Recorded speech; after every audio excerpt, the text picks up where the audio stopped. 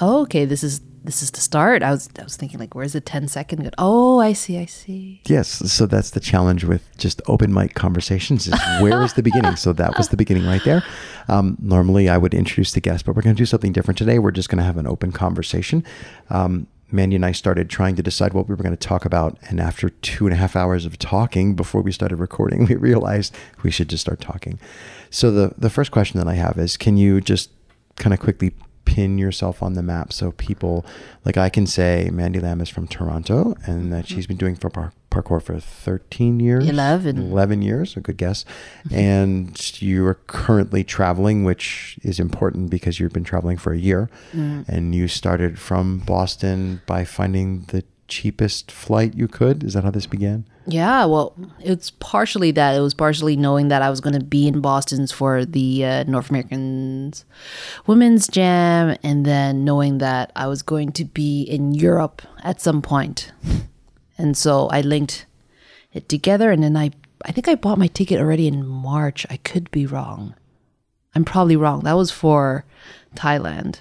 But like recently, like, or close to that date, close to July at some point. And then first step was to Dusseldorf. And yeah, interestingly, you've been to, and I was just talking to someone about this community. I was just talking to somebody else who was talking about the communities in Serbia and Croatia and how the parkour community, really you'd call it one community, but the two communities from those two separate countries, which normally don't like each other at all, to put it mildly. The parkour communities, who was it who said? Probably Andy Day you were talking to? Yes, Andy Day said, at any given moment, there's somebody from one of the parkour communities on a bus going the other way to go play with the other community. And there's just something there that's magical. And you and I got to talking about the gentleman whose name escapes me. Valentin. Yeah, exactly. Valentin Dubois. What? No, the gentleman from Serbia.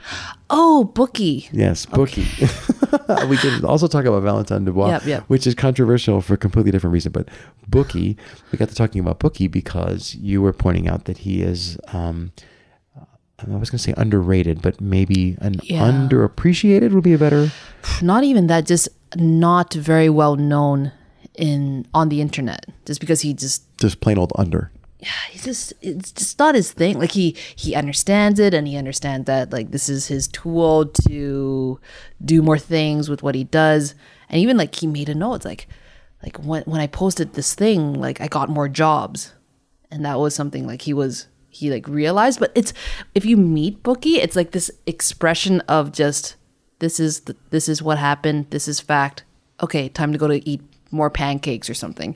It's just I love Bookie. It's just the way he thinks and just the amount of attention he pays to certain things. It's like it's always there, but then there are certain things he's just very passionate, and like you could see it in his eyes. It's just like it lights up. It's like oh Bookie. But anyway, yeah, he's. So how did you get to Serbia? Like oh man, I had this conversation with Andy Wula when I met him at Gerlev, and I was like, where was I before here?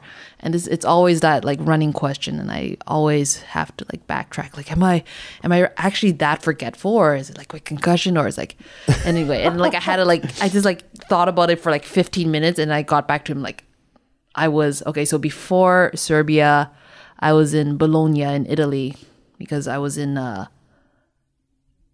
okay. Yeah. I don't think there's anything wrong with your head. The problem is thinking backwards in time is hard. It's always easy to say, if you give somebody a snapshot, like, give me, okay, Craig, we're talking about Tuesday. And then I go, yes. Okay. I know where I was on Tuesday. What'd you do on Wednesday? I can go, oh, Tuesday is the night I got a horrible night's sleep because I was sick. Wednesday was the day we went, like forward's easy. It's trying to like, if you give yourself a point in time and rewind, it gets tough. And also anecdotes are also easy. Like if I say, tell me about the crazy guy in the BMW on the hitchhiking, like you can think of this, like your first thought is, oh, that's right, that story. And the second thought is, that is a good story. But stories are easy. For some reason, humans are really good at pulling stories up. But I didn't realize you were there when I was talking about that. Yeah, sorry. I'm. If geez. those of you who know me know that I'm infamous. I'm always the fly on the wall. My mom knows that I talk. I love to talk. I talk Where a were lot. you even standing? I remember we were like I had a point of view of like everyone around me. Like we're above on the platform at Maybe Grill it was my 11. tan, and we were on the patio, and I was parked at the top of the steps. I was. Who was between us? See, this is the problem with open mic. Marcello was to my right. Marcello. I Okay. was standing next to Marcello, right? Because Marcello is the one who said, tall. he said, tell the story. And then he like led you into the story. And then I guess you also missed the whole part. We had like a running side gig show. He was running between like him and me and everybody else. Like now she's going to tell the part. Listen to this. You know, he was kind of like the color man, you know, the old style baseball announcers. There'd be two of them. One guy would be like, and Yes. so-and-so gets a hit. And then there'd be another guy would like fill in all the stats, the color man. So Marcello was acting as your color man when you were telling the story. Oh, I literally just walked up and then suddenly he asked me like, oh, she has a story. And then I'm like, oh, okay. And then Yes. So I don't know if you want to tell that story or if you want to finish. I asked you how and why you were in Barcelona, how and why you were in Italy. Serbia talking to Bookie, and you had gotten back to Bologna, which is in Italy. wow, nice backtracking there. Yes. And then I was, okay, this is actually really, really funny because like all like through that little story that you just told, I was actually in Padua visiting Marcello. Whoa. Everything is connected. It's all about the circles. Yeah, circles everywhere. Oh geez. If I think hard enough, there are some connections with circles that I've had in the last year. But anyway, Bookie, Serbia, okay. Padua, Marcello. Okay. So I've just Yeah, how do you decide where you're going next? So you're like, I mean, I know where you're going currently from here. Right. We're sitting in Evry, and I know where you're going from here out of the country because your visa's up. So you need to go to another country next. But I mean, in general, how do you decide where you're going next? it's always the people. It's always, even from the beginning before my trip. So going back to Bookie, I was asking people like, oh, who's cool to see if I am in Europe, and who would you want to see? And then so Mish Todorovic, he's living in Montreal now, and he was like, you should go to Serbia. I didn't even know where Serbia was on the map. Sorry, I don't Serbia. know where Serbia is. I'm sorry. It's a Balkan country, a bit in the middle, so they're not attached to the. I see you trying to pull a map up no, there. this is cool because like this. So you know, this episode is different. So I can just like prop the mic up here. Oh, you on need my a chest. Jamie. Da-da-da. Yes, I do. I kind of have a Jamie. All right. So you were saying potential Jamie. I'm looking up. Stinking internet. Young Jamie. Yeah, young Jamie. Anyway, I didn't mean to derail you while I look up Serbia. On Google Yeah. Maps. So Serbia, it's a Balkan country, east of Croatia, and so Croatia is along the coast. And anyway, that's where Mish was suggesting that I go and visit this Bookie. Mm-hmm. And I was like, haha, that's a funny name. And then I kind of just put that aside. Yeah, is that literally his name, or do Bogdan is Bogdan? Yeah, see, is- because I was thinking, I bet you're talking about Bogdan because that's who Sasha was. I'll be completely honest. I keep forgetting, like, is he Sasha or is he Savo? I have trouble with Sasha. I call him Sasha. I do too, but like, is that his last name or is that his fam? I'm I pretty believe sure that's his first name. yeah, his given name is Sasha. Yeah, there's some like squigglies on his name, but No, that's not appropriate. Okay, so I have a map up. Arr. Okay, here's a map. I'll show you what it looks like. Okay, that's the map. That was a sight gag. All right, so there's Italy and the Adriatic Sea. Craig takes geography. And Serbia is over here. Oh, sorry, I'll turn it so you can see it. Kosovo. Oh, I get it. yeah, and then Montenegro. Bosnia and Herzegovina. South of Hungary, southwest of Romania, west of Bulgaria. Okay, so there's Serbia. This. Macedonia to the south. Yeah. All right. So you go see Bogdan. Bogdan God Day, I think is what it means. I learned a lot of, not a lot, but enough Serbia for people to be impressed while I was there. it was fun. They smiled at me more, and then they like treated me in a nice way. Most people are, if you make an honest attempt to learn their language, then they appreciate that. I'll tell you what though, there's a tipping point where your language gets good enough that they actually think you know what you're doing. That's bad. Like that happened to me today. I tried to go, like, if you walk into a Lebanese restaurant in a French suburb of Paris, what language are you going to get? And for the first time ever in history, I think my French was passable enough that he actually asked me if I was Spanish. And I'm not Spanish, in case you don't know who I am. And I'm like, does that mean my tan? I'm like particularly tan from being in the sun. Tan but like, and the orange, sure. But I hadn't thought about that. But I thought that maybe my French was good enough that he just mistook my accent to be. Anyway, sorry, not my fault. It's 10:30. We don't normally do podcasts like this. Back to you. That doesn't help. Okay, so this actually it always circles back. So it's really cool because right now I'm looking at the cathedral here in Évry, and it's the birthplace of, oh man, I was gonna say like parkour, the P word, or the P word. Oh yes, I've infected you. I'm the person that I think started the whole ADD, ad du déplacement, of free running, or whatever. Okay, I think there are only 3 words to this. Anyway, because back in Serbia, I ended up there because yes, there are many people that have told me about, oh, you should go to Serbia, you should meet Buki, you should, like, Croatia is a really cool country as well.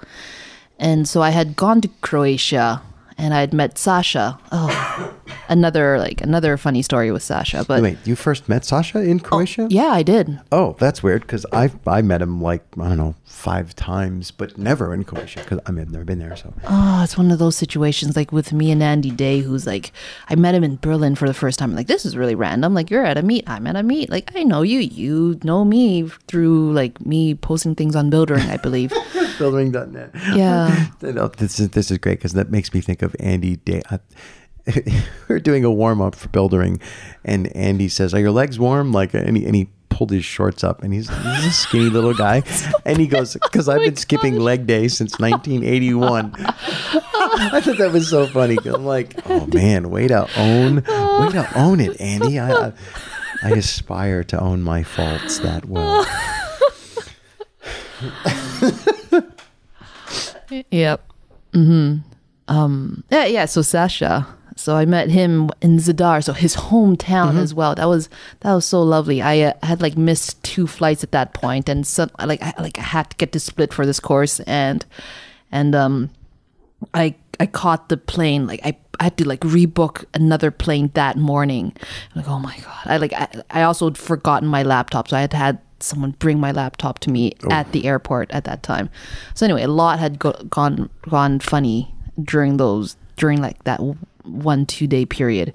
Anyway, I think at the end I felt like, oh, it's all worth it because I got to meet Sasha, and it was like pat Sasha. It's like eagles just like growing there. But it was really such a lovely experience because I arrived an hour late. My flight was again delayed, and then finally I arrived in Zadar, and I had to catch a bus like 3 hours later to get to Split. And during that time he was waiting for me, and like I did not expect him to be waiting for me, and there was like no internet for me to like connect and tell him that like I was going to be late and whatnot. Anyway, I got there, and then like this dude walks up to me, and I'm like, I have no idea who this dude is. Like, why is he walking up to me? And like, are you Mandy? I'm like, how do you even know who I am? Like, we had a conversation.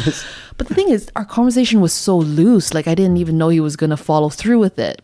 And so he appears at the airport, and like I was wandering around at that moment. I'm like, I don't know, like, how do I get to the bus stop? But like he appears, and then like he like brings me to his car, and he like gives me grapes from his parents' farm and apples. It's like, Yeah. Yeah, somehow I was gonna say something like people. There's always somebody. I mean, sometimes it's more than one person, but there's always somebody in every community who is like the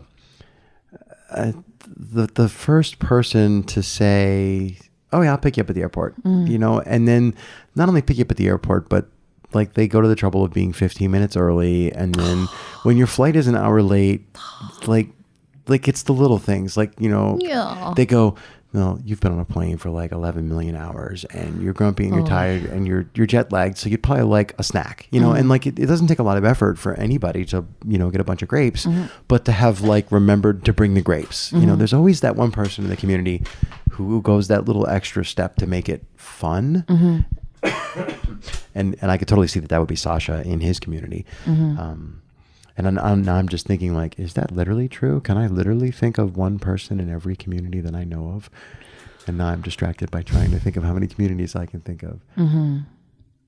But what I immediately thought of was there is a gentleman named Sarika, I believe it's Kingsman, Kings. So Sarika is one of the second generation Yamakasi here in, I don't know if he trains literally here in Every. Normally he is here and around. And when I went to Courchevel in the Alps in the south of France, I went to Courchevel, and I had one of those journeys like you're describing, where I started in St. Pancras station in London and like got on a train, and it was fun. And I rode through the Channel, and there's a whole side story about when I was a little kid. The television only had 13 channels, and I remember seeing a National Geographic special about a bunch of crazy people trying to dig a tunnel underneath the, you know, and I was just like, wow, you know, and I'm like a little kid, and then whoosh, I went into the Channel on a train, and I was just like, I don't believe I'm actually going to France on a train. Anyway, through the Channel. So that the first part of the trip is always fun, right? Like you get on the first train, like it's cool, and then you get to France and you realize like an idiot that the time zone is an hour different, and your nice long delay to the next train is really only 10 minutes, and you go there, and then like it's still, my French actually kind of sucks, and the platform E is between 7 and 4 and it's on the wrong level, and you just make the train like the trip always gets worse. Every leg is worse. And it ended with the last train leg was like going into the French Alps at night, so you couldn't see anything. And it's like 3 people on the whole train car, and some lady who was like an au pair from, she must have been from like Dusseldorf, Germany or something. And she was just, she was like insane, like pleasant insane, but she was just grilling me for questions. And I was exhausted, and she's like talking and laughing in the whole way. And I'm just like, please leave me alone. And the very end of this is like, I'm on the last train into the town, and the train station's at like 1,500 meters or something. And I come out of the train station. I had the forethought to go to the bathroom, and like I step out the front door, and they close the crash gate, and the town is black. And I'm like, okay, it's like 10 kilometers up a mountain to where the town is, and I think they were maybe going to have somebody pick me up, but I also haven't talked to anyone in a day and a half. So I'm really hoping, and there's Sarika, who had driven, he was waiting. Like, it wasn't like he made me wait 10 minutes. He was already there, and he had driven all the way down. And then when he drove me up, I realized it's this long drive, like, wait on these winding roads at night. And he was just delightfully pleasant and happy and chit-chatty. And I talked to him. I didn't realize who he was. Like, I didn't even recognize it. This is really a well-known high-level parkour practitioner. And it was just the guy who drove the van down to greet me. So like, it reminds me of the story you're telling you, where like this person kind of literally comes out of the darkness at you with like a big hug and a handshake and and a bottle of water and a ride. Oh, please. Thank you for driving me all the way. And then he drove me way up to where they have like a rented chalet that's in the summer. So it's not a ski chalet, but anyway. What is his name again? Sarika, Serika. Can I buy a vowel? I just saw him. He's not training, but I did just see him in the park when we went back to play Molki. This is a rambling conversation. So today we just was this the first time you saw Molki? I've played it before. Oh, I've never played it before. M-O with a double dot L-K-K-I. M-O-U-K-I. M-O-U-K-I. Yeah, people get pretty intense about this game here. Oh man, they were taking. I was just like, it's a game with sticks, guys, and we're counting to 50, and I'm bad at this. And they were like, actually, it was kind of fun. Maybe you should explain Molki.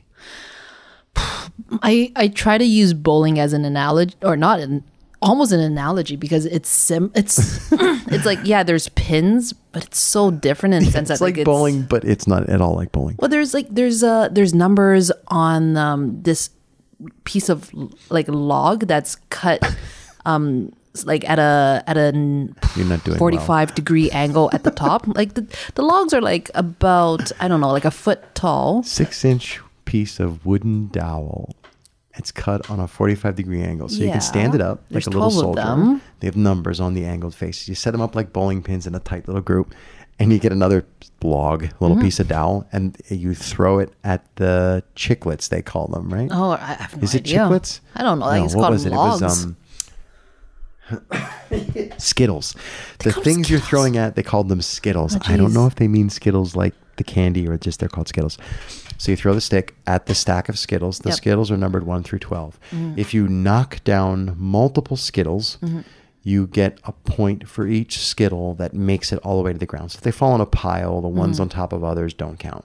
So like there's 3 laying in the grass, that's 3 points. If you manage to knock over just one Skittle, you get the number of points on the Skittle. So if you knock Yep. the 12 over, you got 12 points. Yep. The challenge is you're supposed to get to 50 points.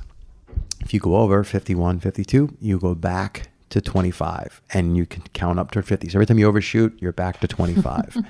So it becomes this little bit of strategy game of like, yeah, you can just throw the stick in there and get 5, 6 Skittles, 5, 6 points, 5, 6 points. But when you're at 47, you need to either knock over exactly 3 Skittles or you need to knock just the 3 over. But it gets complicated because as the game progresses, these Skittle pieces, they get scattered everywhere, and maybe they're close, maybe they're really far away. And I'm just gonna give a little shout out to Team Menti. It was Mandy, Midi, and Auntie, and we did really well with this game. Right. So when the Skittles fall down, you stand them up where they are. You just like stand them up on their base. So On their base, yeah. If you really smack the pile, they can like tumble a further distance or Yep. roll or fly. So we were playing, like a little grassy patch under some trees, and we had maybe 5, 6 games of Mulkey going on at the same time. Yep. And people are playing in like opposing directions, and Yep. the games are intersecting. So like Mulkey Skittles are flying in from the side as you're Geez, trying yeah, that to, happened. or I don't know what the name was of the thing you're throwing, but that literally would come skidding and flying across the lawn. The log. And so we bring up this was, they took Mulkey seriously. Like they take Mulkey seriously the way I take ice cream seriously. So they would be Yes. like, "Jah!" They'd have like this Tyrannosaurus Rex victory trounce that would just go like right through the middle. We're like, guys, that you're like in the game over there. Why are you doing a victory lap through our game? They would just like come in and pose over your pile of Skittles. We're like, you're not even playing this game. You're playing over there. Skittles. Yeah. Yeah, it's anyway, where I was like, where did this conversation lead from? And it was when you Sorika. met. So when I walked over to play Mulkey, I passed Sorika, and I believe he has a new baby. Oh, that's daughter. him. Okay. Yeah, they had a baby buggy. I believe he has a new daughter. Yeah, If I yeah. I could be mistaken. I'm sorry, a Sorika. girl or a boy. Okay, so that's him. Okay. Yeah, he had I love hats. He had a great little hat on. Oh, he seemed nice. He is nice. Great guy. But there are others, but he is a person that I thought of right away when you were telling your story about Sasha. Bookie and Sasha. Yeah, when you're talking about how Sasha was like the enabler.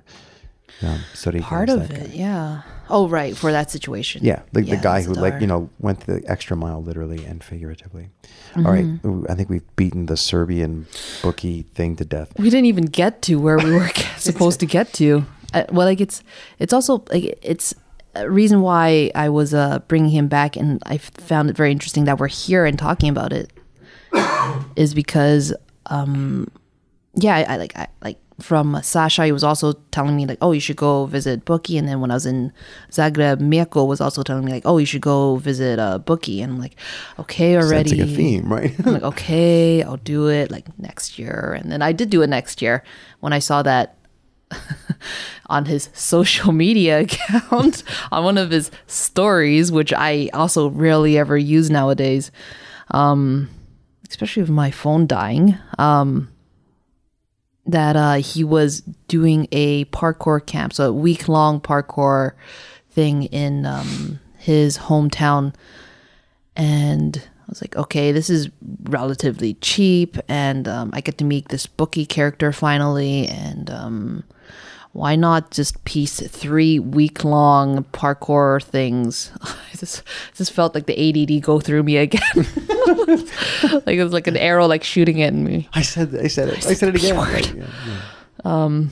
Don't make the P, please don't make the P word. Like I started saying that. I don't know that I'm the first person to say it, but I say it all the time. Every time I say it, I'm like, I need to stop saying that because I'm making it into a thing. Yeah. It's like I think it's okay for North Americans that like, it's not like, sure, it's okay enough. I think I've practiced long enough that I can joke about it, but maybe not in this holy sacred place. Anyway, while we're like looking at your 4 stories up, nobody's going to hear you down there. Jeez. There's an like, okay, let's get realistic or serious for a second. Yep. Right. I have found that one of the questions I started asking people when this whole project was just a website with writing, one of the questions was, what do you call your practice? Yeah. And I got 2 responses, which most people just didn't want to go anywhere near that. And the other one was like parkour. Like I would get like, no, what I meant was, could you tell me about why you call it parkour or why do you call it AD?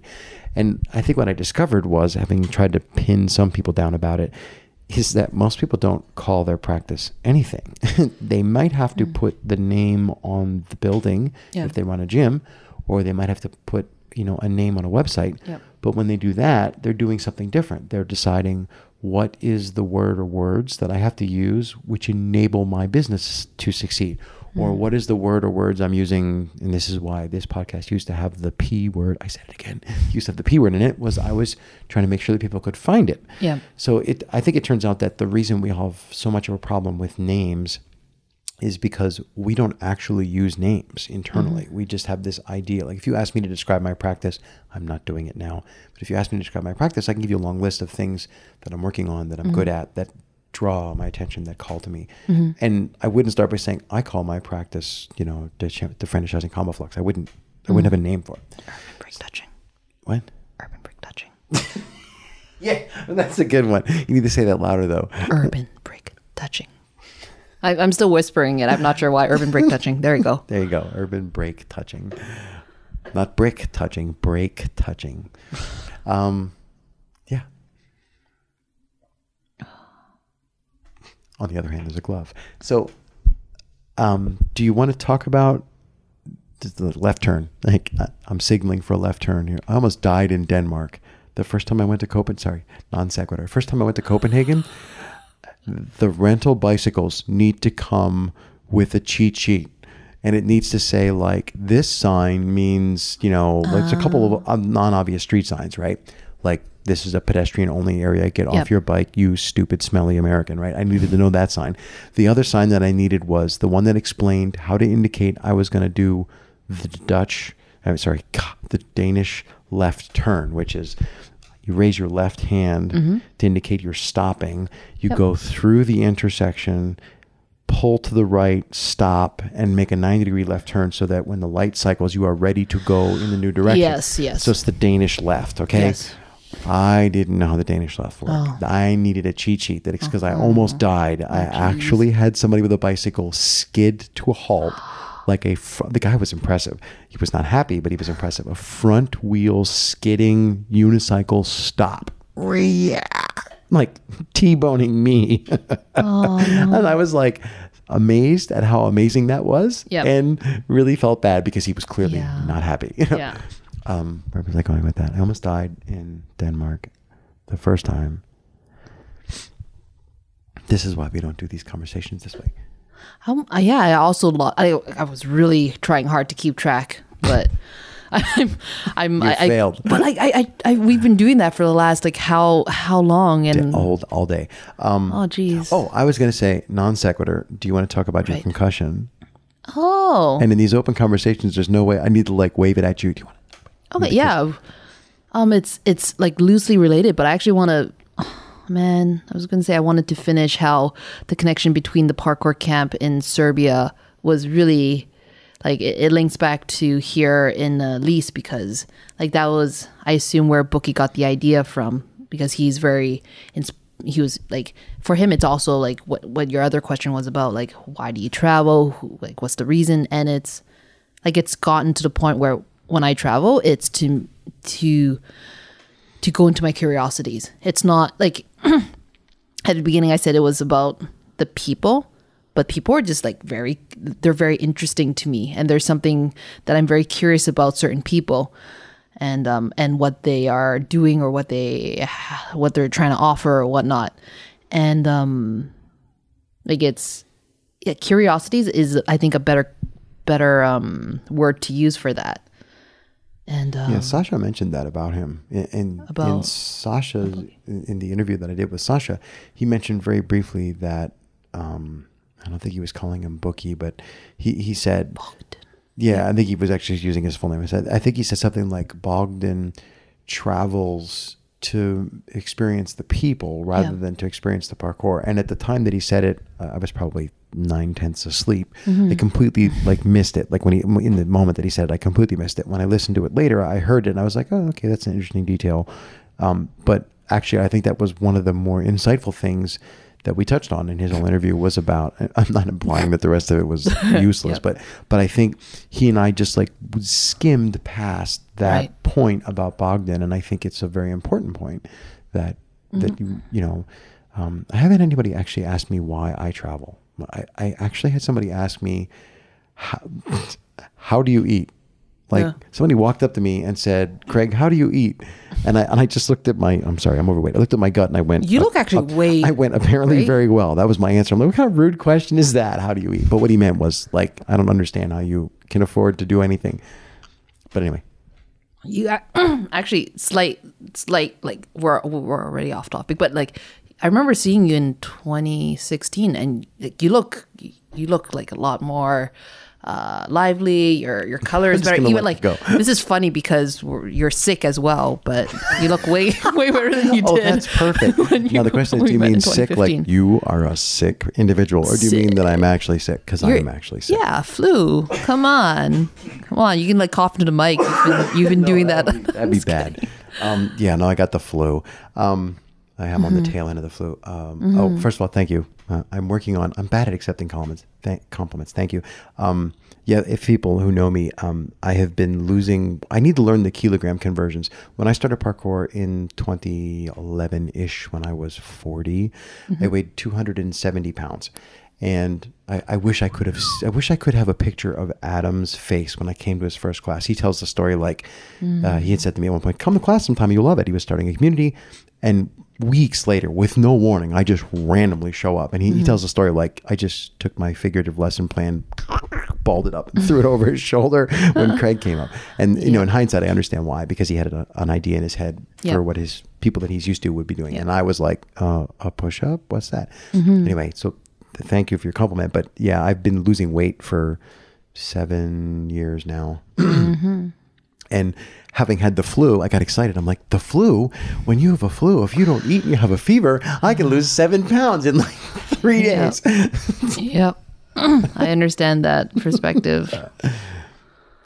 But, oh man, we're like, usually, I don't think either of us are usually this focused. And I just don't even know if that's even a word.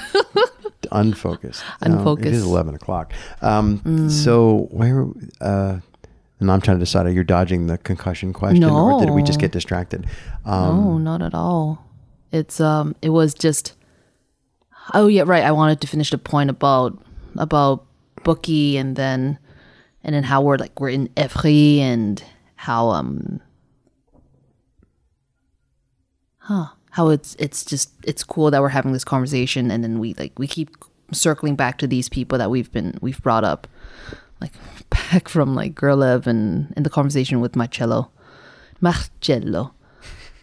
you there last year when they did morning assembly, I don't want to call it a dance battle, but the teachers battled it out at the morning assembly. Were you there for that?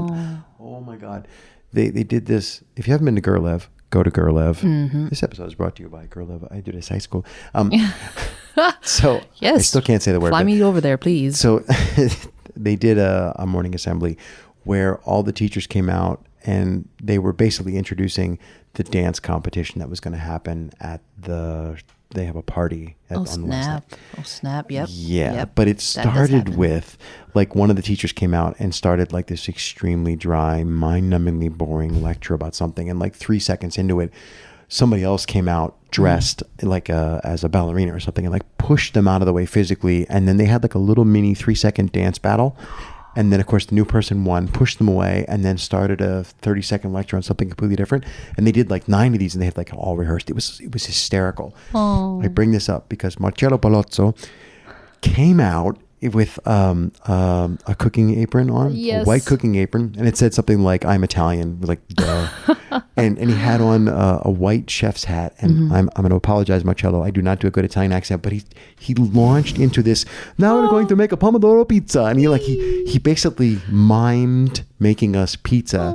And I had a hankering for pizza for like a week. I was dying. Yeah. All I wanted was a fresh made pizza with pomodoro, tomatoes. Anyway, yeah, Marcello is a caricature. Yeah, he's great. That's part of the reason why I went to visit him and Ariana and Nico 2 times. 2 times? Yeah, it's been 2 times in their home. They have one home. Anyway. Plural, singular.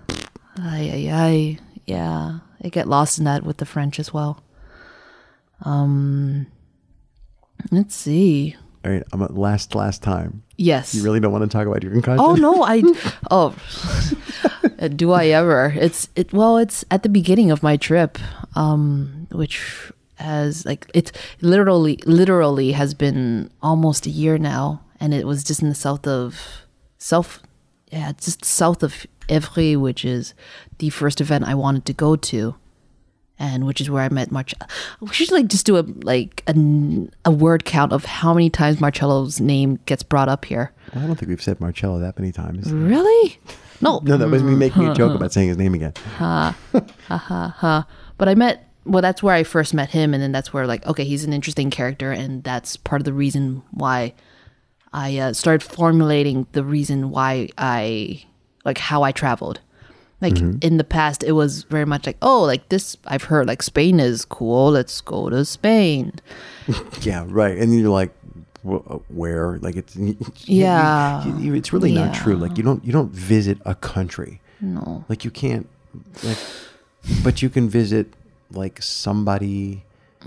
Or some like you can barely visit a town. Like if you say I'm gonna go to Paris for a week, I mean like it's huge. Where do you want to But go? if you say, oh, I'm gonna go visit, Joe Smith or whatever, then that changes everything, because then you can go right to the neighborhood and they can say, well, let's have breakfast over here, or let's go there. Yeah. And so it's always easier, and I always think way more fun to visit people.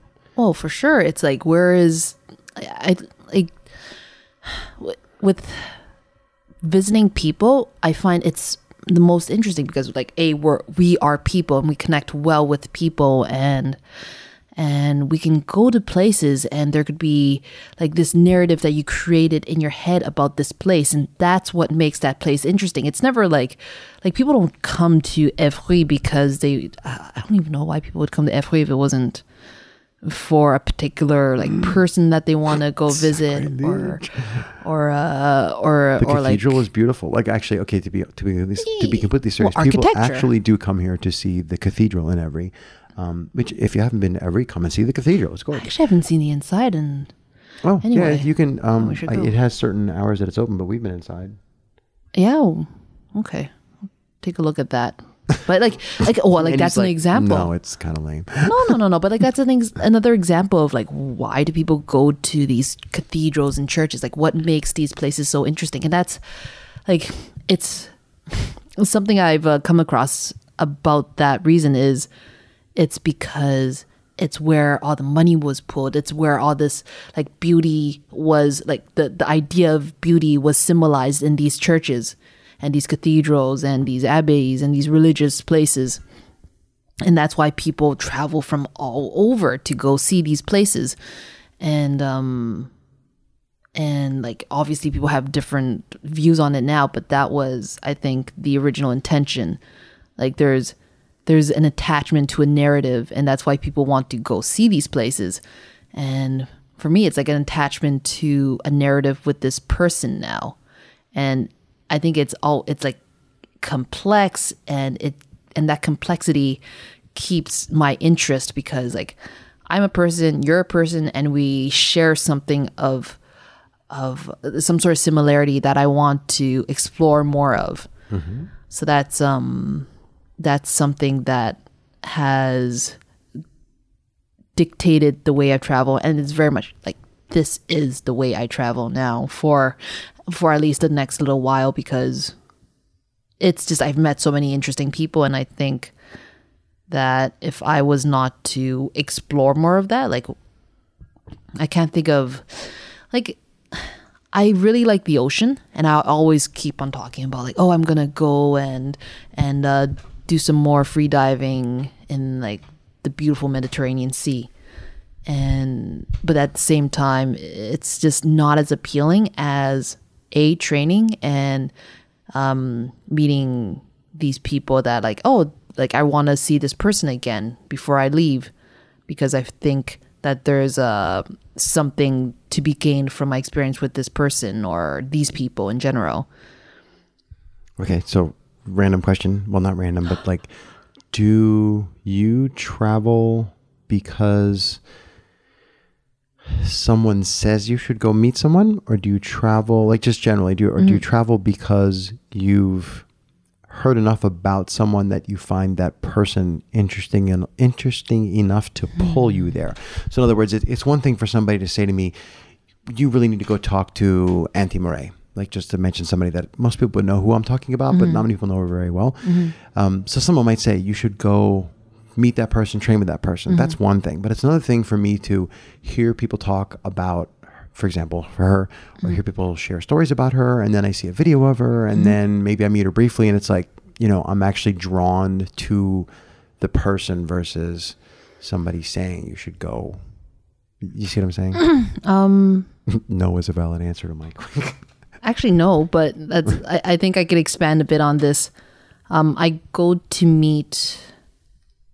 don't go to meet. I like before I arrived in Europe, like, oh, this is mystical land. I have no idea what's going to happen here. Then I'm always gathering information. I want to gather as much information as I can, so that when I step into this land, at least I have some sort of footing, so that I'm not going to fall on my face so soon. Which I have. At least not figuratively fall on your face. Literally, yes, no. We're going to get to do that. Oh yeah, it's a fun story as well. It's very fun. Very, very fun for some of my friends in Montreal. Anyway,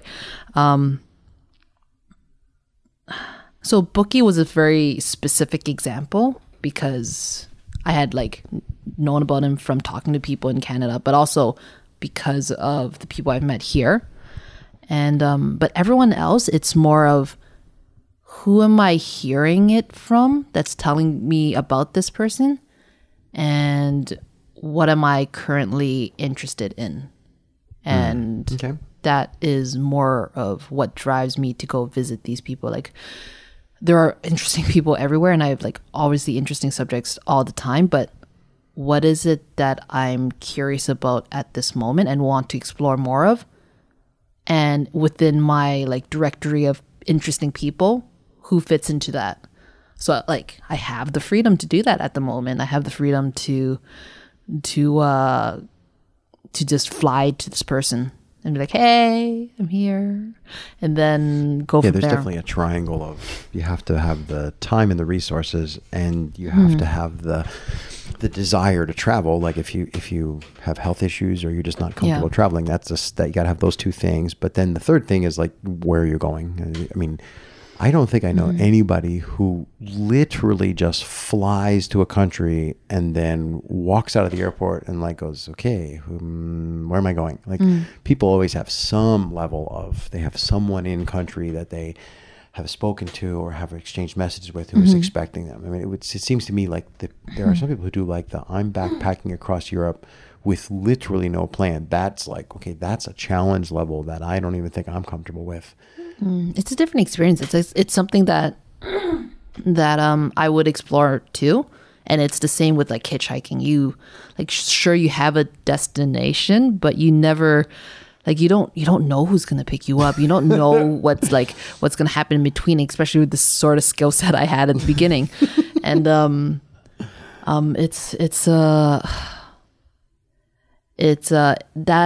that is part of my what I've learned from doing. Okay, I'm just gonna say parkour. I'm getting over it. Just doing parkour, like being in France and being at Efremove has like it's definitely stimulated the way I think, and I am very critical about my thoughts upon the subject, but at the same time it's just how I've treated it for the last 11 years, and I'm very it's hard because like the values are the same for how they're describing it, but I just happen to be using this word. So I'll just be using this word for the time being for simplicity's sake. Like Julie's point of view probably. But man, I went on a tangent and I already forgot what I wanted to say. Do you remember? No. Darn it. But I got a different tangent. Why don't we talk about every move a little bit? Yeah. Sorry, I'm like, this is the second time that I've been here. Is this the first time that you were here? Yes. Okay. So, and this is the third year that they've had it. And on one hand, it's very fun to have the chance to come to an event that is this early in what I'm thinking is going to be a very long lifespan. Yep. Because they changed things significantly this year. In fact, they changed things. Some of the things they changed significantly, I like triple checked that it actually works the way it works now because it's very different. I'm like, that's really cool. Okay. It's just details that aren't important. It has to do with like when the last day is and how it ends and like being able to actually shower after everything is over before you travel on. But what I was going to say is I think everybody that I have ever talked to who has not come here has gone like, oh, that event sounds crazy. Like, I mean, they have this vision in their head that like, if you come to Evry and train with the Yamakasi, you are going to die. Yeah. And I'm like, no, I mean, that was your take on it when I told you I was coming here. Really? Yeah, that's like that's what I got out of it. Like, oh, okay, great. Now it's going to be like every training. Oh my God, I need to redial in my storytelling. That's not my opinion of the event. Okay. I'm sorry. I hope you've discovered that I was wrong. Yeah. Okay. I have. I don't feel like I passed out at all from this event. Yep, that's the impression I got. Because, well, you did say it was like grueling and it was like the most difficult thing you've done, like one of the most difficult like workout stuff that you've done in your life. And was I talking about this event or was I talking about the time that we came and visited Jan? Oh, well, I might have mixed those two up. Or I might have mixed the two of them up. That's an interesting point. Yeah, I'll just leave it at that. I may have either mixed up my stories or you may have misheard me. Yeah, I don't think it's... I think it's as insane as you want to make it. Yeah. So if you are young and want to really be crazy about it, you can try everything. I mean, the man power jump is 2 blocks over. But it's like there's a certain atmosphere environment that gets created when you're with like how many people? 60 or 80 people. Yeah, I think you're up to 80 people this year. Right. Okay, 80 people at an event like this. It's not really for me anyway, it's not the time and place to do those certain things. It's very much about the community. So at this event, they emphasize it, they talk about it, they repeat it. Like this is ADD community and being together, and like just the words they use, like we start together, like we finish together. That's their phrase, and they use it very often. So it's very much a group mentality and being in that spirit together. There's a time and place for it, and the time for it is now, and the place for it is here. So it's like, for me, there's definitely time for solo training, but we didn't even like talk about it. There was never any indication about that, and like just it wasn't. It's I didn't hear any of them mention solo training. And I know like guys like Laurent, they definitely train by themselves. Exactly. But it's not, I'm not sure if they're doing it consciously or not, but it's something that is incredibly important, I think, for the discipline. And so at the event, again, it's about, from my perspective, like about sharing. Sharing is a big thing. It's how like you got invited to talk about your podcast, and how I got invited to talk about my perspective on communities and what I've experienced in my travels here, from Stanny. And he Stanny has just like his own take on like what could be useful for people to come here and what they could get out of this experience. So it's an event about sharing, about communicating, especially about like the stuff about founders and stuff, and having that official conference. I don't know how effective or how, like, if anything even came out of that. Like, I think a lot of it came out of their own just having this event as a catalyst for them to meet individually and privately and speak. Because, like, yeah, this is, like, you can have people view their arguments and their conflicts, and you can, like, it was such an interesting experience, like, of like how we had the conversation afterwards at your talk, Craig, of like seeing the we founders. were discussing. Yeah, you're talking about something that we haven't discussed. So people are like, "What are you guys talking about?" So on the Wednesday at the event, they have like a conference section on Wednesday where they do sessions. Last year, and I think the first year was the same way. It was just very much an open forum thing where the guys, the Yamakasi, but where they were sitting up front, and then like once.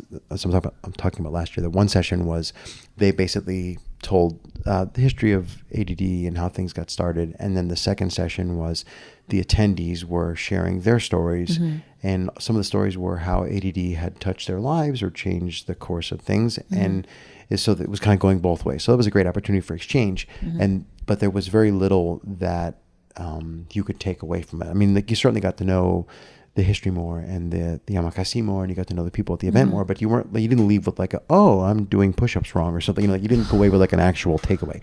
So this year, Stani was in charge of organizing the Wednesday sessions. Right. And I don't know that he was aiming for takeaways, but I think he was trying to get things a little more organized so that the information flow was clear. Like, this session, we're talking, these people are talking to these people. This session, it's open conversation. And then we had some breakout sessions, which is what you were referring to. People crazy enough to want to listen to you and me talk. Yeah, I took a picture of that. I'm like, all right, Laurent is just underneath, and so is, I think, Jan right underneath that, and then you've got Stevie as well. I'm like, all right, I'm on the same piece of paper. That's interesting how that happened. Although I'll point out that none of those guys came to my talk. Oh, bummer. It wasn't really a talk. They all fell for it. They thought I was going to give a talk about the podcast, and instead, but I spent like an hour grilling them with questions and getting them to talk. Where were we going with this? About like how, I was talking about the conversation that we had after the panel talk. Yes, the one where I brought up, we had one attendee in my session, which was nominally about the podcast, and she was still emotional. It was like maybe 45 minutes after. Oh yeah. And there had been some tensions. I'm not going to bother naming names, but there are people who Yamakasi who were at the event, and they were having an animated, not like they weren't throwing chairs, but they had a difference of opinion. And they basically just agreed to disagree. And for this one person who was in the session that Mandy and I are talking about, she was still not upset, but when we talked about it, she became slightly emotional again. Yeah, she did. We were sort of all talking about, why is this emotional? And it's like, well, it's almost like watching your parents fight. Like, you assume that your parents have a certain kind of relationship, and then when you get old enough, you realize it's like, oh, they're actually just regular people too. And then Jan comes in, and that was funny.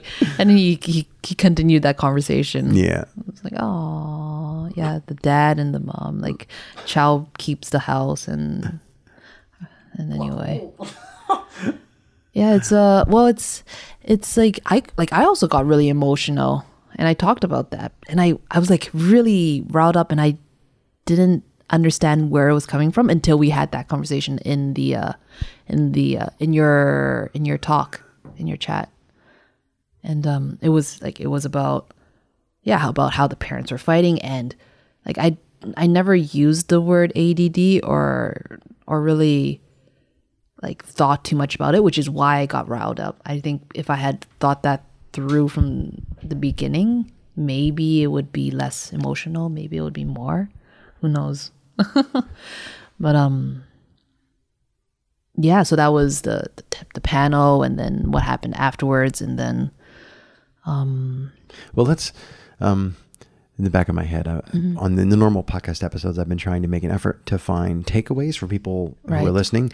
So this is different. If you find a takeaway in this, please, call me at 1-800. Anyway, I don't know what is a takeaway from this.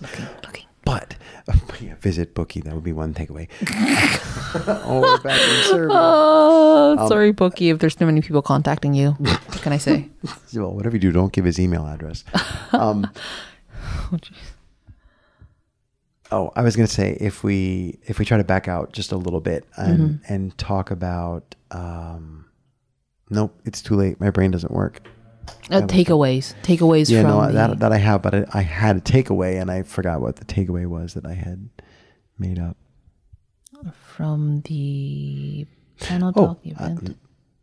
Did I have it? I don't know.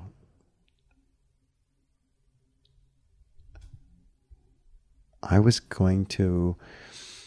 Oh, yes. Okay. So here's another story. I don't like to tell story. I mean, I love to tell stories, but I don't like to tell stories because it like feeds my ego monster, but I'll tell a story. I went to a small event, like a 2-hour class thing in a city with somebody, it doesn't matter who. Mm-hmm. And at the end they had a circle and they asked, if you were at this, I'm going to freak out. I don't think you were there. We were on a circle of like 13 people with a range of parkour experiences. So people, I'm going to say like me, who have been around and seen different things and know how these circles usually go. And people who were fairly new to parkour, who were super excited to have had a chance to train with this person who had led class. And he said, let's just go around the circle quick and just give me like your feedback, like what's your takeaway from the session. It was just a very standard thing for, these sessions to end that way.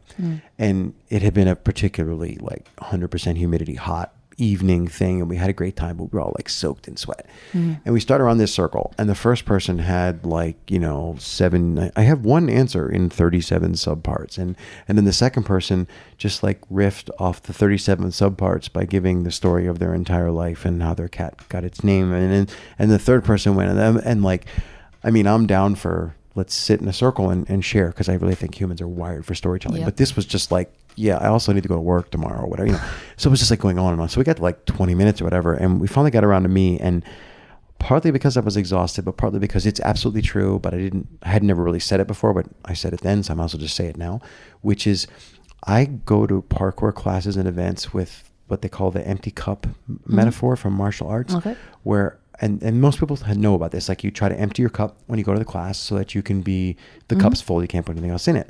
But I also empty the cup at the end of class. So when they say, hey, thanks for training, I dump the cup, right? So everything that I put in the cup from the session, I dump it out. Oh, exactly. And I said this to the person who is a podcast guest also. I said this to the person, and he was like, what? Mind blown. I had never thought about that. So as it turns out, apparently, that most people go to great lengths to sort, organize, categorize, lay out, store, rewrite, make notes, and they try to distill from each class some takeaway. See, I'm coming back to everywhere we're talking about takeaways. And my point was, I tried that and I couldn't keep up. And trust me, it wasn't because I couldn't think of a crazy enough system to do it.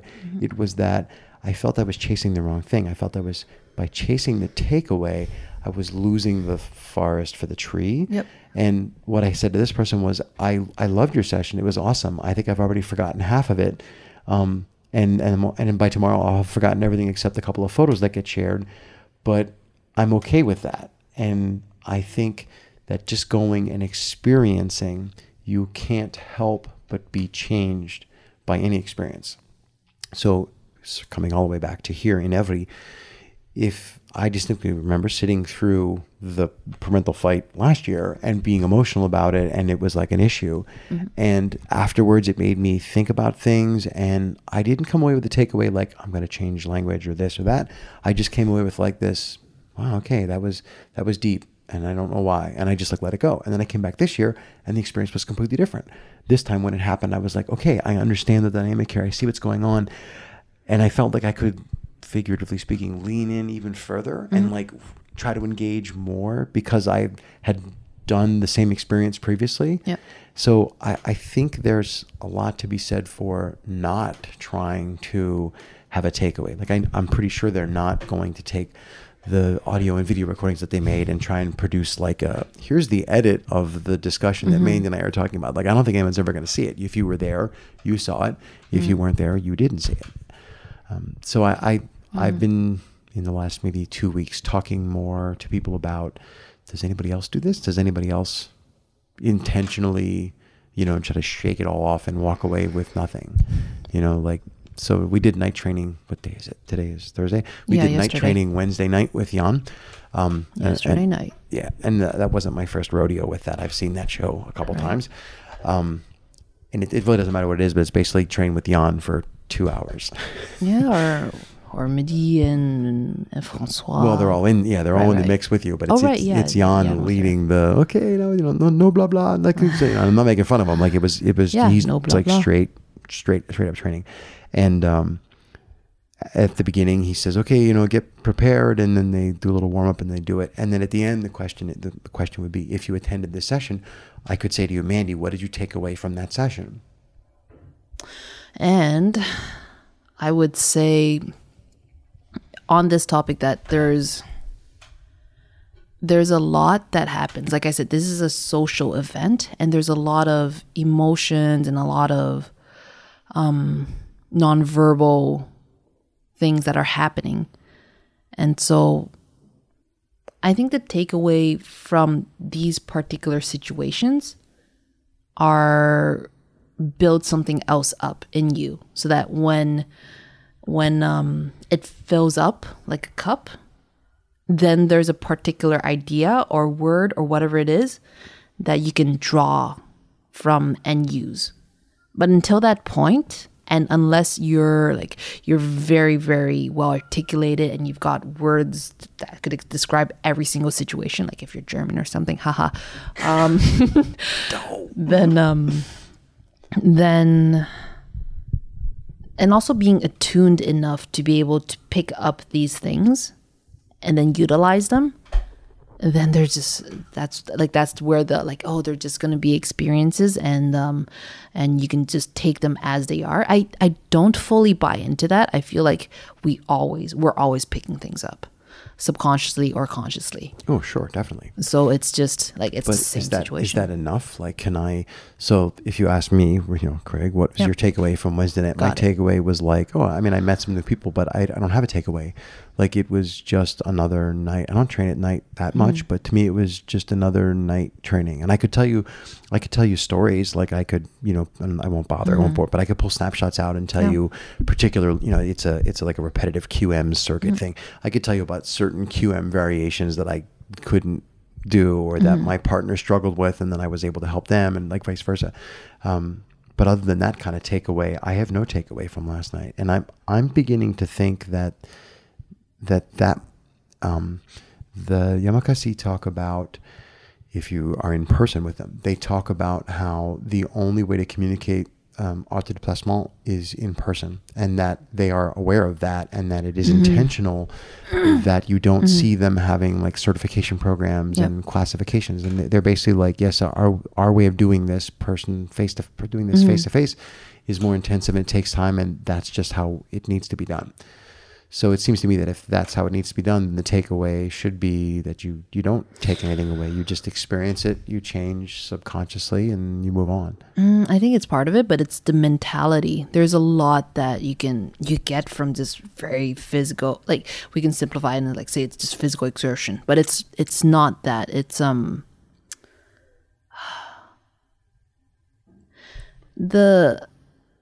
because its spirit gets built from many different things, and the sort of environment that was created last night builds up, and I can. This is just like, it's like a picture, and this is my perspective on this picture. This is what I gained from looking at this like beautiful image.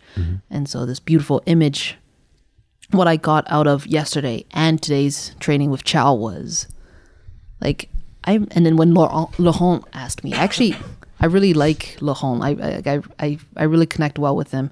But anyway, when he asked me like, oh, how do you feel at like in the middle of Chow's training, it was, well, actually, I feel like I don't push myself much anymore. And I don't say that as in like, oh, I should be injured or whatever. It's more like there's a certain mentality that I specifically came to this event knowing that I'm missing. So I feel like there's a built up from Jan's session and then today's session that I got a bit more out of, like a bit more towards like that thing that I thought I was missing. So it's like, it's telling your own narrative. If you tell yourself that that's the narrative that I'm missing, then that's what I'm going to get out of that situation. But that's a very specific way to look at it. And I think we're all telling ourselves these narratives. And it's just a matter of like, are you picking up on it, or are you just going to let it be as it is? Which there's profoundness absolutely in that as well. So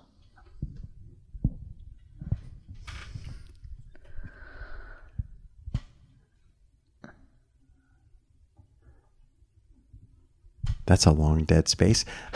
Yeah, I was wondering, like, dude, like it was at the end. I don't know. I would love to continue, but also it's. Well, so that has been, and we can always cut the dead silence out, but that is an hour and 7 minutes. We probably should, like an hour and a half would probably be sane. I can't imagine who would listen to more than an hour and a half of us jibba-jabbing.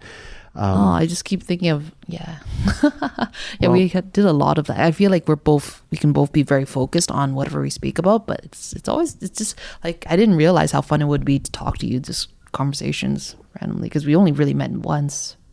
Yeah, well, thank you. Likewise. I think yesterday, okay, if you don't count the Mandy Lamb holding court with the the weird BMW pickup guy, that's a great story. But anyway, I have a feeling it was a Mercedes-Benz, but still. Yes. I think that one's probably going to get left unspoken. But if you don't count that conversation, I think today was probably the first. Or was it yesterday? Yesterday was probably the first time that we actually had a long enough conversation to count. Yeah. What about, how did you get, this is kind of a dumb place to go, but how did you get suckered into coordinating the North American women's, like, was it basically like the three of you who, this is fun, let's put it together. Okay, we picked a weekend, now we told 7 friends and it just grew? Or did you sit down with like a vision, like we should create a thing, and then, you see what I'm getting at? Like, was it just totally organic, or did you have a mission when you started it? Well, it was, I don't know what for me at the beginning, it was just meeting other women. This was 7-8 years ago. We all met at New York. So we meaning like, okay, there was, we can look at pictures, but there girls from Montreal, from Toronto, New York. Jessie from Vancouver came in at one point, and I think Alyssa did as well. And this was like within these 3 years that it was being held in New York. So it was like, oh, it was like a cool meeting place. Like, oh, we're all going to chill. We're all going to train. It wasn't anything official, but then it started growing and people got word about it, and then people were interested and people wanted to attend. And that's when the organization had to level up a bit. And that's where, like, it was Caitlin's home city, and she took charge. Right. Caitlin's middle name is organization, right? I mean that in a good way. I don't mean like Caitlin has a skill set. There's things she's really good at, and play to your strong suits. Yeah, for sure. That's how it's still up and running. She is the guardian of this event, and she uses that. And at the beginning, I'm like, I wonder, like, I didn't really know what to think of that word, but it's true. It's a traveling event, and she has a huge part in what happens with it. I don't know what it's like nowadays with it, but like the first time after the third year, that's when we had a conversation like, oh, wouldn't it be cool if we had it abroad? And so that's when I was like, okay, Toronto, we have the infrastructure, we have the place for people to stay and chill, and because we have the Monkey Vault in Toronto.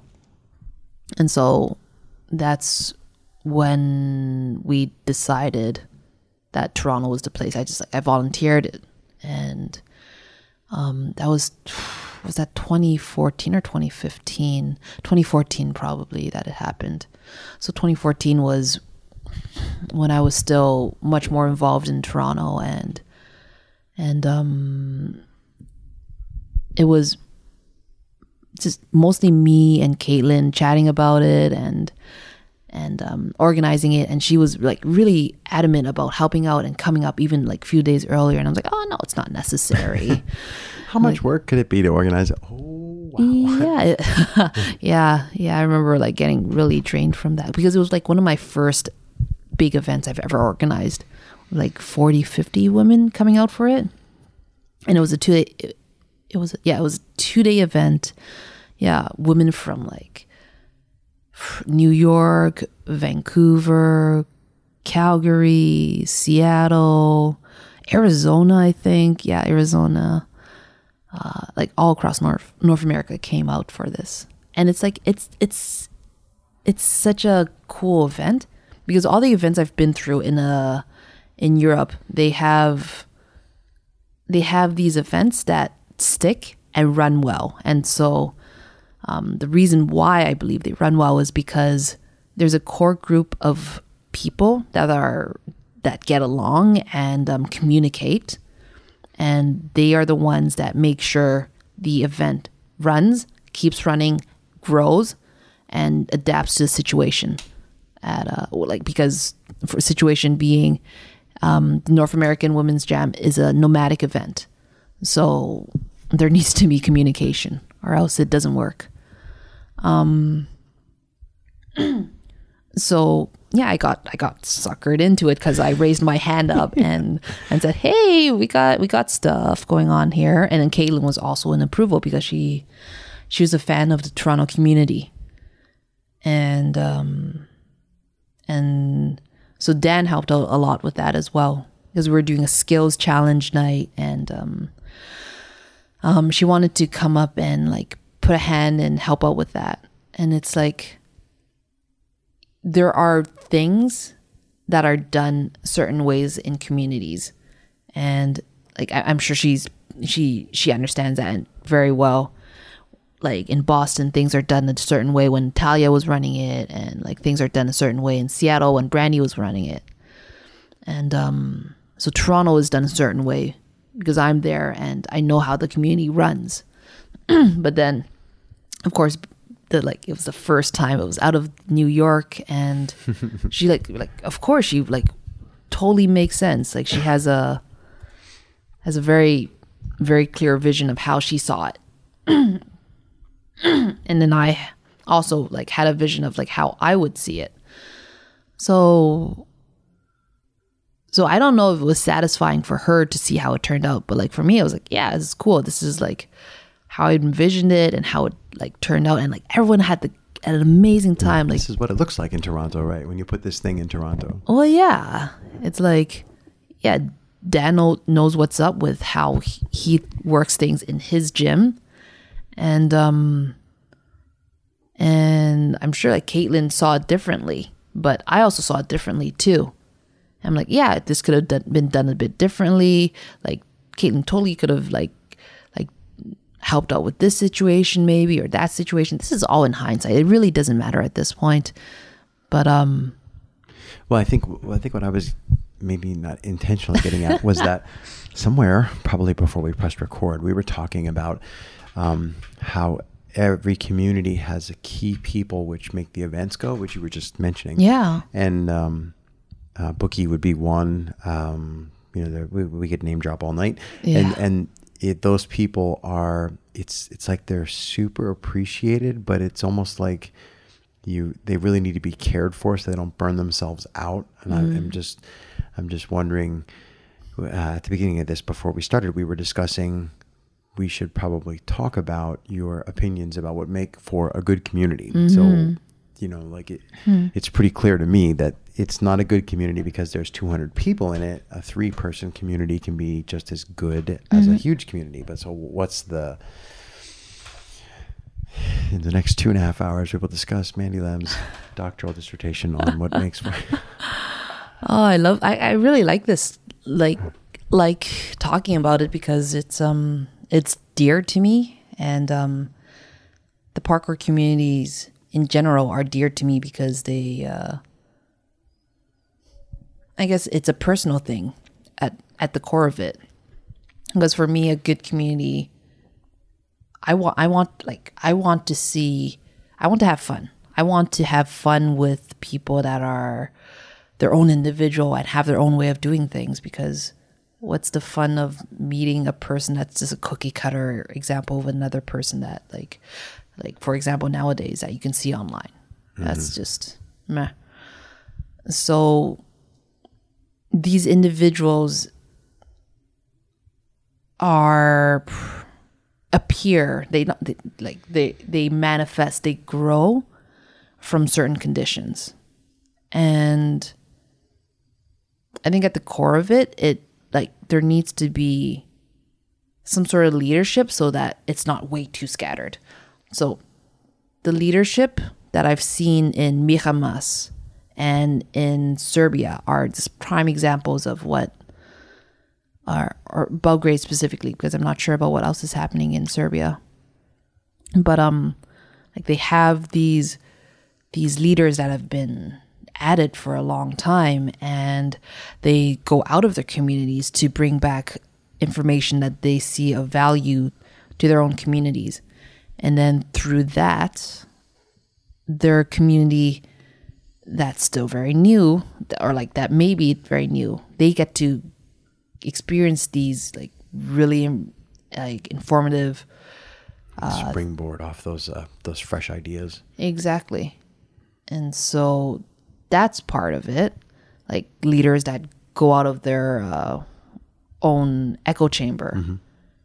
And I don't mean that just being in the parkour community. They read a lot, they philosophize, and that's point number one. And then another thing I realized was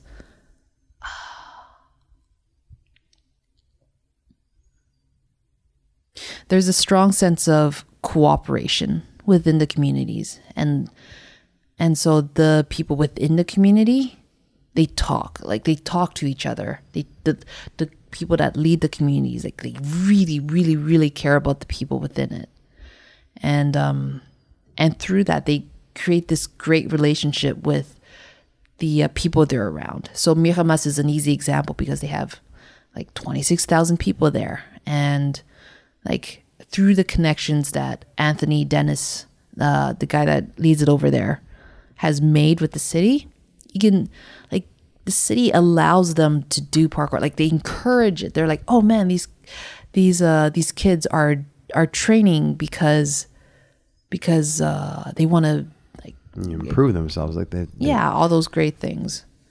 But it's also they don't they're like, oh, okay, these kids are on roofs. It's fine. They're with Anthony. Okay, cool. Hey, Anthony. And then, hey, other people.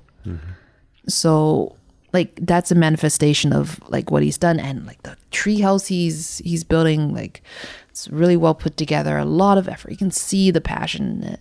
And then the fact that there's a yurt that people can just, walk in and crash at. That's pretty cool, too. That's another manifestation. And then that's a key example, I think, of what a healthy community creates. It's this space where people can come, they can train, they can share very easily. And then the last one I think is very, very, I guess not spoken about as much because it's just a manifestation of all these, of the things that I've spoken about before. It was,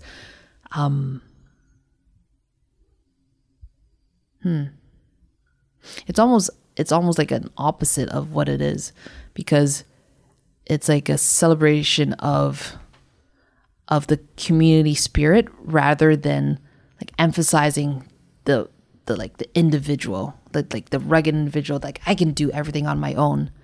And I think the I can do everything on my own is not the most productive in a community sense. Like it's important and it will come, but if everyone's like that, there's no sense of community, there's no communication.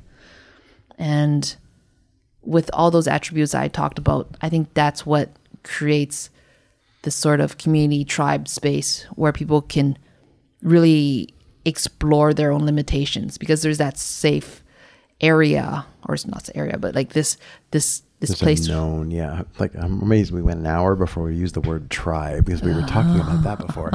But yeah, having that known, like I know how my tribe works, so therefore it's okay for me to be the strange finger painter in tent number 4, or for me to be the person who goes out on a long journey. Sorry. I was just trying to make a colorful. If anybody is still awake, I was just trying to make it a little more colorful. But that would gives you the knowing that the structure, the infrastructure, the people are all in place, that gives you the freedom to then, go try something. Yeah. But that's what that community creates. That community enables, by being the known, they enable the weird ones. Well, it's also like it's part of the conversation. Like in Toronto, I really like Toronto because it's like, yeah, go be yourself. Go bring your own, whatever it is you have to bring to the table. And it's a very objective way of looking at it. Like you can objectively be like, okay, this sucks or this doesn't suck. Yeah, it's like it's just less sugarcoating for me anyway. I don't know how it is like nowadays in Toronto, but and then like through that's like where the element of being able to just bring to light what you really want to be or share or whatever it is. Characters get formed more easily there. I wouldn't say more easily, but more, it's not even the correct way to say grammatically, but more often they appear in that environment, maybe. I hope so. I could be wrong, but I hope so. I hope that's the reason. But it's even if it isn't, it just creates healthier individuals. I see people are more happy in these places. They share more. There's more smiles. There's more of a sense of cooperation and community, and yeah, just in general, people are like less, I was gonna say bitch faced. Not sure why I chose that word, but just you can feel it. You can just feel the differences when you're there at the communities. So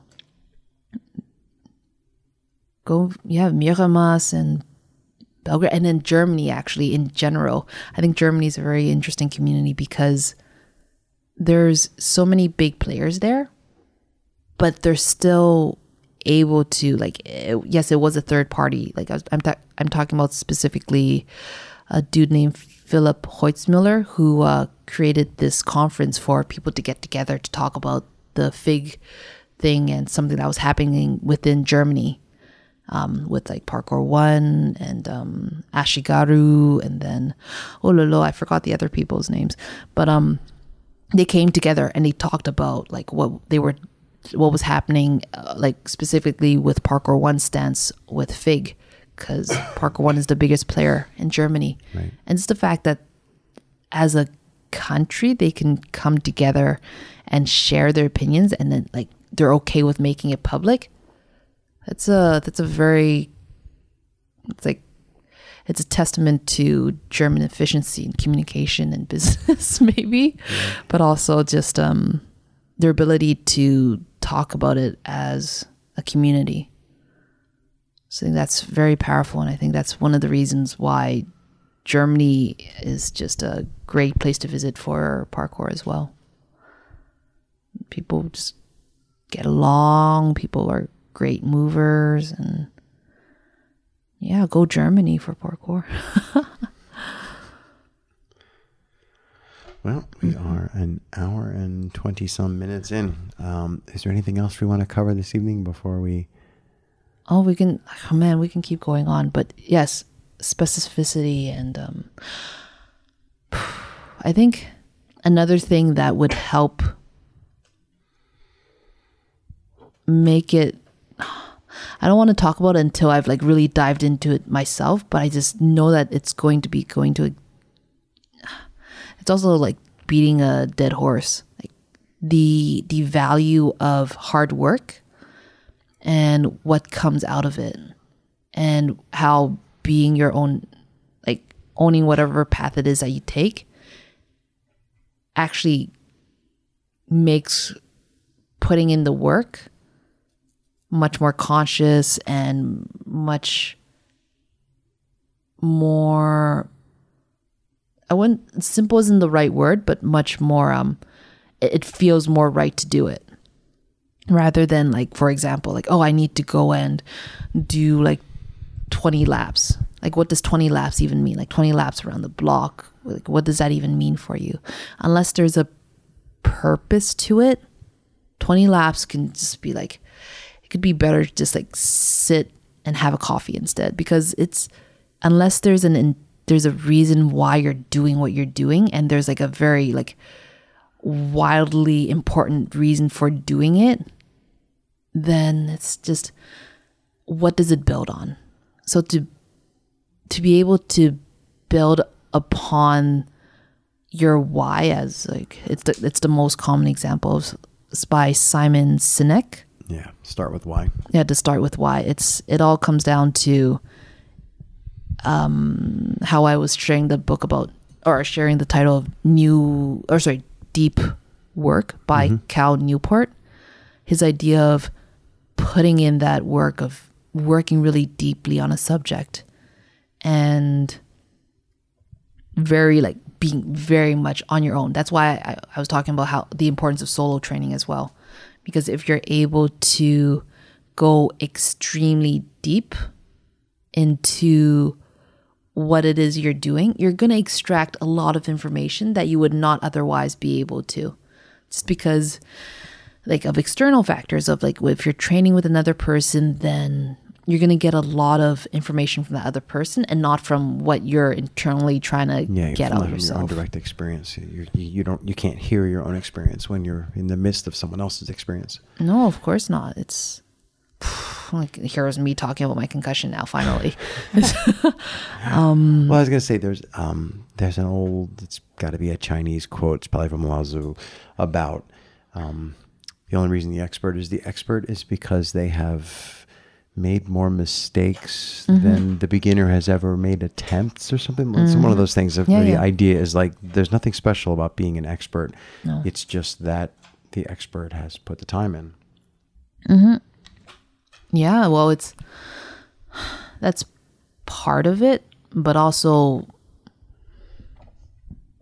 it's just, we're in this, if you live in society, then there's the culture of like, you never need to be bored because there's so much stimulus. There's like TV, there's our phones, and because of that, we're always in general attached to something that can draw the attention away from ourselves.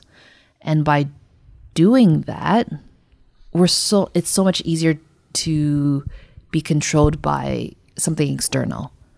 And so it's so much more difficult to look into the self, which I think is where so much, because like the self, like there's so much going on subconsciously that we can, and then of course consciously as well, that we can extract and get very interesting information from.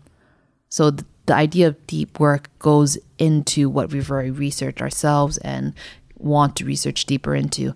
And I think by having more people do that, like you're just going to be more aware as an individual, and you're going to have more to bring to whatever community or yourself or whatever it is you want to do with this information. And I think by just doing that, that's the way to connect with so many people, by going through that process of working very deeply at something you're like very passionate about. Then that's relatable. And the more we do that, the more people can relate to each other, because I think that's the most that's the thing that draws people in. That's why you have people that are very deep into their research or process, and they're like, I want to know more about this person because they've done that work. Mm-hmm. Yeah, you make the connection to their passion more than to the material that they're uncovering. Yeah, absolutely. I'm also very conscious of time and the sleeping person over there. So I'm like always like looking over the. You woke her up. Oh no. What is there anything else that we want to cover before we wind up? Yeah, well, there's my concussion. I gave up on that question. I tried 4 times. Oh man, it's a very fun story.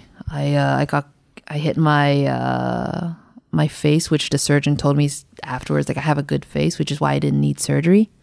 I'm assuming the roads of Old Port in Montreal. You're assuming you hit your face on the roads, or you're assuming that? I have to assume because I don't remember. Oh, you actually don't remember what really happened? I don't even remember getting on the bike. This is November 2015. And holy smokes. Yeah. Have I told you anything about this? You've only mentioned it 73 times. I've never heard any of the story whatsoever. Oh man, it's a fun one. Okay, we can finish with this one a bit. So, okay, this is a fun one. Okay, so November 2015, I was riding my bike we had the intention. Okay. It's really funny because I'm thinking a bit back more onto this now. And then it was like some cafe with like free bagels. And I was like, all right, like this is where we came from. And I don't remember I remember getting out of the cafe, but I don't remember going towards my bike. And so when we being myself, Tamila, and Antoine, we're all they're from Montreal. So we like hopped on our bikes, I assumed. And then they rode on first. Or actually, no, Antoine took the bus. But anyway, Tam rode on first. And she was going towards the spot, the parkour gym in Montreal, which is where I was intending to go to. And then I don't remember getting on the bike, as I said. And I don't remember the 3-4 hours that, like, a bit before and after the accident of, like, how did I, like I don't want to be mean, but you're telling me that your really cool concussion story is I ate a bagel and I woke up in the hospital. Yeah, pretty much. Okay, that's not a great story, man. It was great. It was great free bagel. I'm only laughing because you're smiling. If you weren't smiling, I wouldn't be laughing.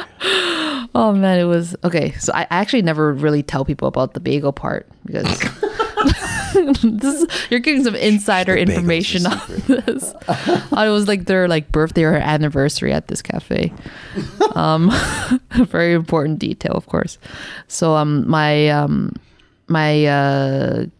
computer programmer friend, he was the first person I had apparently called after I have to assume that I hit my head because I don't remember where exactly it happened or how it happened, but so you were clearly conscious after. Were you hit by a car? Like, what did somebody explain? Like, we found you, over here, or like based on your injuries, you were hit by this, or like you literally have no information other than bagel and hospital. No, I have information from the bruises and the points of impact. So the points of impact were like very obviously my face because so after like I can see like time wise like we like understood at like around what time we left, and then there was like the first indication or the use of my phone was when I took a selfie. So that's when I took a selfie. The first one was dark. Another one like I had the ability to turn the flash on. So then like I took a photo. I could clearly see like blood was running down my nose, and so I like that's when I can see like the timestamp of like my attempts of using my phone. So the timestamps of me like, okay, like I was messaging people from Toronto and then messaging people, but the messages were never complete because I couldn't wrap my head around how to send the messages. So it was very, very cool because I can see the timestamp of where I called Antoine. So Antoine was also on the way to the spot. I don't know why I chose him. Like I have no idea what happened at this time. Last number in your phone that you recognized, or who knows? Possibly. So I called him up, and then apparently look. So he's a programmer, and he literally like wrote down everything that happened between that time frame. Right. So that was very useful. So there's an account of it on my blog, and he's like, oh, so he can recall me crying when I first called him. Like, I have no idea what's going on. Like I'm cold and there's blood running down my face, and I'm not sure where I am. And he started asking me these questions that made him realize that my memory was shot and that I didn't realize why I was even in Montreal.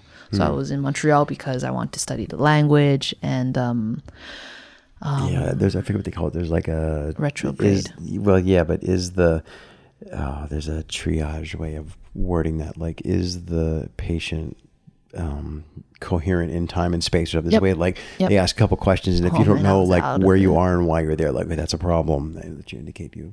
Oh yeah. So he asked those questions, and he was like, "All right, so there's a serious problem going on here." Do you know where you are? Like, nope. It was probably what he got out of me the first like 1 minute or so. But so like, how did you get to the hospital? Did some random stranger come up and say like, you're bleeding all over the place and I'm calling the emergency service? Or? No, so I can probably get a understanding of where I was based on how he talked to me and how he got me to. So he was the one that got me to a warm place. So I had likely crashed my bike somehow. Maybe it was just like I couldn't see a chain that was there, and so that's what flipped me over. And I probably scorpioned, hit my face on the ground first. Handlebars bruised my legs, and then that's when I woke up. So I contacted him, and he got me to a point where I could tell him where I was. Yeah. What do you see, kind of thing? Yeah, and then I was like, oh, I'm cold, and then he told me to go towards the light. So yes, and so I'm cold. Like, go towards where like you can see lights, and see if you can see like people, so that. Yeah, I need to connect you with a human being who's in your presence who can help. I can't triage over the phone. Exactly, because he can't. Like, he needed to figure out where I was. Yeah. So there was a time where like he thought he sounded too confident, so I hung up on him, and he called me right away. It's like, and then it took me a while to pick up. So he got me to a restaurant, and like apparently I walked through the doors like completely normal right. seeming. It's just like there's blood running down my face. So I operated very normally in that situation. I don't remember this at all, but it's pretty cool. But like apparently I sat at the back of the restaurant, and I was just like sitting there. Like they gave me the card so that I can tell them where I was, so that they can pick me up to take me to the hospital. I was just like chilling at the back of a restaurant where apparently they were like having this birthday party, and I was just like putting ice to my face. And then like when I saw Antoine, who had like he was like literally, oh shit, like he had already arrived at the spot, and like, Dim, okay, we need to go and get Mandy. And then Dim is the owner of the gym, and he had a car, so him, Tam, and Antoine got on the car, found me at this restaurant, and then like I like apparently appeared like completely normal. I'm like, oh hey, like how's it going, sort of deal. And like I would just walk to them like completely normal. Like he would do a few tests to see like can I balance, can I do all these things. Physically I was fine, apparently, like in terms of like everything but my brain. So I got in their car, or Dim's car, and as they drove to the hospital, apparently I threw up a few times, and then that's a bad sign, right? Well, yeah, that's a bad sign, but it's also a good way for me to get into the MRI as quickly as possible. Yes. So that was nice, or a CT scan. I forgot what it was that they put me in, and then I would like get drowsy, and then I would like get up, like perk up like right away. It's like, oh, I'm like, I'm so aware, guys. I'm like, this is the most aware I've ever been, because this is my assumption, and I'm pretty sure it's correct. After going through this sort of experience where I should, like, there's a possibility of death. Wow, I can't speak at this time. Anyway, death. There's like, I have this adrenaline flowing through me, and because of that, you become super aware. But for Tam, who was also in the car, she was like, this is so funny, because I would like wake up and like, oh, I'm completely aware, and then she would just like, are you sure? And then she would just play with me at that point of like asking me that, because I would forget what happened. So I would have like 10-minute memories maybe, or something like that, but they got to be a bit longer with the time. So they got me to the hospital. They checked, like, I had no internal bleeding in the brain, which is very good. And then they just put me in the hospital bed, and apparently I was super coherent because I worked in the clinical setting and I worked in a hospital setting. So like I knew how to communicate with doctors, and I had all the vocabulary. So they would like, oh, like, she's like very decent, like she knows what's going on. I could not remember any of the doctors after that point. So they had a blast apparently talking to me. But I had this thing in my head where I'm like, I should not fall asleep ever. So I would just keep on waking up, like, and I would keep asking Antoine, who was still with me at that time, like, is it okay to fall asleep? And so I asked that probably enough times for him to like write it on the cardboard box where I like in case I wanted to throw up, like I would see right away. So that I remember, like, the memory of like when I could, like, I started remembering things in the hospital was when I was in the hospital bed, and I can slightly vaguely recall my boyfriend at the time that I like, apparently Antoine had given me the phone to talk to him, and I'm like, and I was in like this teary state of like, oh, I don't remember who you are, but I remember you're like, you're probably special to me, and like, tu n'es pas un poisson, like, for some, like, I was learning French, and I was like, that was one of the phrases that stuck. Like, I don't know why I said it, but I said it, and then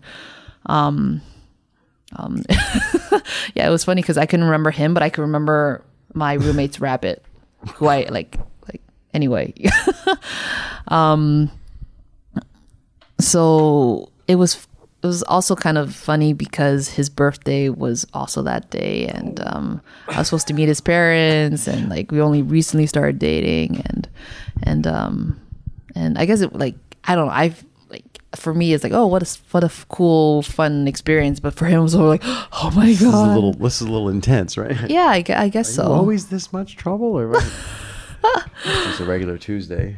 Yeah, poor him. So that happened, but like, he came in, and my memory started coming back at that time. But it was interesting because I would just like want to make friends with everyone at the emergency. I'm like, I want to be everyone's friend. Like, maybe this person wants to need someone to talk to. And it was like at 1 a.m. and I'm like taking selfies of like wired, how like right? Wired I am from the adrenaline, and Joel and Antoine are just like dead asleep.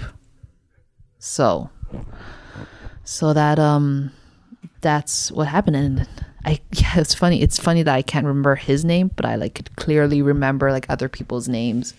But it was also like retrograde memory that I lost. Right. I had no idea why I was in Montreal, and so like, I sort of recently met Joel in comparison to all the other people I'd met in Montreal. So that's my excuse. Ha ha.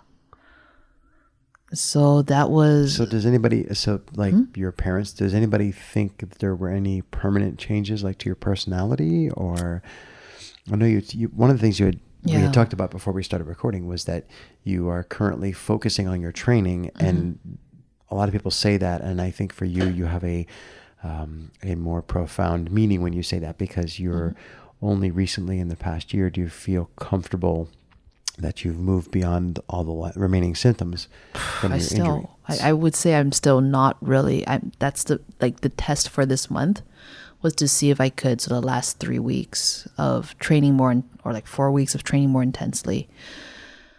I feel like I could only recently start training more since March, and even then I've had like ankle injuries or something like that. But the head was always a major one. yeah, so between November 2015 to like basically March 2018 was, am I okay to train? Is my head okay? Is my head okay? Is my... Was that because you had specific symptoms you were dealing with, or just... Yeah, headaches. I would get headaches if I pushed myself too much or if I ate too much sugar. And then combined together. And of course, stress was the major one, actually. Stress of all sorts would affect my concussion. So I've really had to work with like troubles or internal struggles I've had. So that's really cool, because then I've worked through them, and I do owe it to the concussion, because it really sped me along that journey to be able to tackle those things in my life. So it's like my mentor said, it accelerated my learning process, and it made me grow in a way that I would not have, in this direction I would not have. Like, I probably suck in many other ways because I've spent so much time on this one specific thing about growing myself as a person.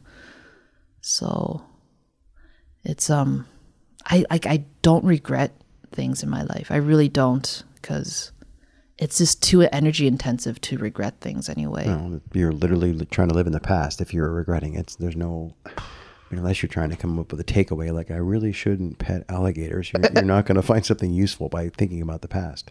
Yeah, you kind of learn those things subconsciously, like,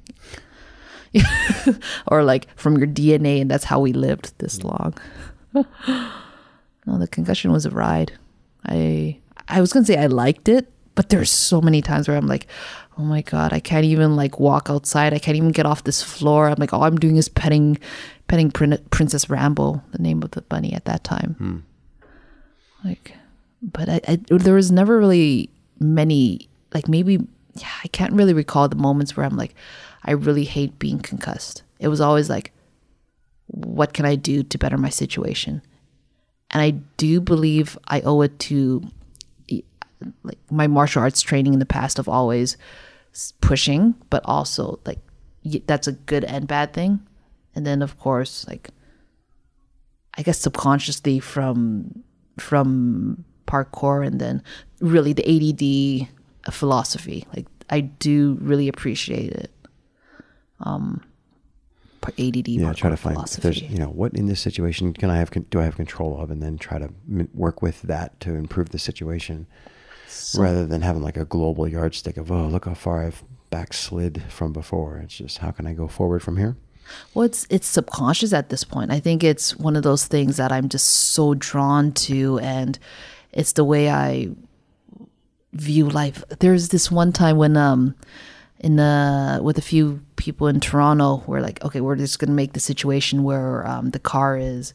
This is PK Daniel's idea, Dan Ioboni's idea of, okay, we're going to go into a survival situation in the middle of the winter where snow is to our knees, and we're going to live through that. So it's just one of those situations where, hey, we built our shelter, but hey, we're going to need a fire. Okay, we have a fire. We don't really need it, but psychologically, oh man, it helped me so much. So there was like this one point where I was looking, like, I was supposed to be the fire caretaker, and it was almost going to go out. And that was the point when I realized, like, I keep tackling things. Like, if I'm still alive, I'm going to make sure that I can do whatever I can to handle the situation when you're really cornered into something. So I'm like, hey, that's cool.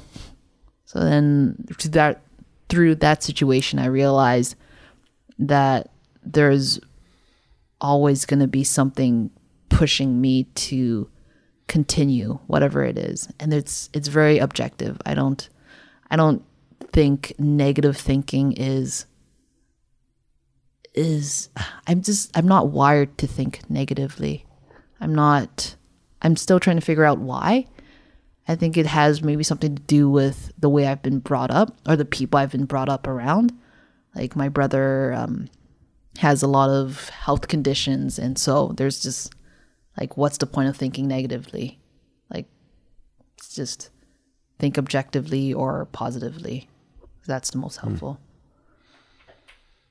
So maybe that's part of it. I mean, that's part of it, but I don't know if that's the main reason why. It doesn't really matter. Yeah. Oh, that kind of makes me think of the next question was, should we end on a bit of meta? So I'm so meta, even this acronym. No, what I was going to question was, so this is obviously an experiment, and if it lives to see the light of day, good for it. But my question is, what do we think people might take away from this? Like, what would, I didn't have a goal when we went in, but like, what do we think people might, so somebody sits down, I don't know why you would, but somebody sits down and listens to this for an hour and a half. Obviously they would get to know me a little better, you a lot better. And are we hoping that now we have, new friends, like somebody who listened to this would understand us better? Are we hoping that this cuts corners? You don't have to travel the world to meet us. You can listen, or they're all wonderful things. But I think within the conversation, we're inceptioning this now. There's the idea. I love that. I've been using that word so much the last little while, but it's about the. Oh, right. That was it. Oh, man. I just had like an inception moment. Like, yeah, where was that happening? I just inceptioned you again. This was done a few days ago. Oh, man, I'm on a ball here. That was it, girl. Sorry, I derailed you. I couldn't resist. That's all right. Share your stories, because you never know who's listening, or no, that's not the reason. But it's just, why not? Like, it's about. Well, people are wired for, I'm sorry, but I say this all the time. People are wired for stories. Especially if you light a fire. You light a fire and put people around in a circle. It's story time. But what's the point, right? That's what we're trying to get to. So the point of stories is, yes, for connection, but for understanding the other person, so that there's less conflict. If people are able to understand and actually listen, so like people just are going to suck at listening because we have our own filters. But if we can connect on that level of, I can see what you're doing and I can totally appreciate that, the process, then that's where the idea of individuality for me is so important. Because if you're really gunning it with whatever it is you're doing, I can relate with that passion. But if that story doesn't get shared in a way that others can relate with, then something gets lost in translation, and then that's where that disconnect and that the conflicts can come from. Cool. I think that would be a good place to wrap up, having bookended it a little bit with some meta inception. Well, it was a pleasure talking to you. If it wasn't obvious, it was a pleasure. I'll say it outwardly. We'll call it an evening. Not bad. All right. Not bad. Thanks, Mandy. Ciao, ciao. This was episode 27. For more information, go to moversmindset.com/27. While you're there, please consider supporting the project. Thanks for listening.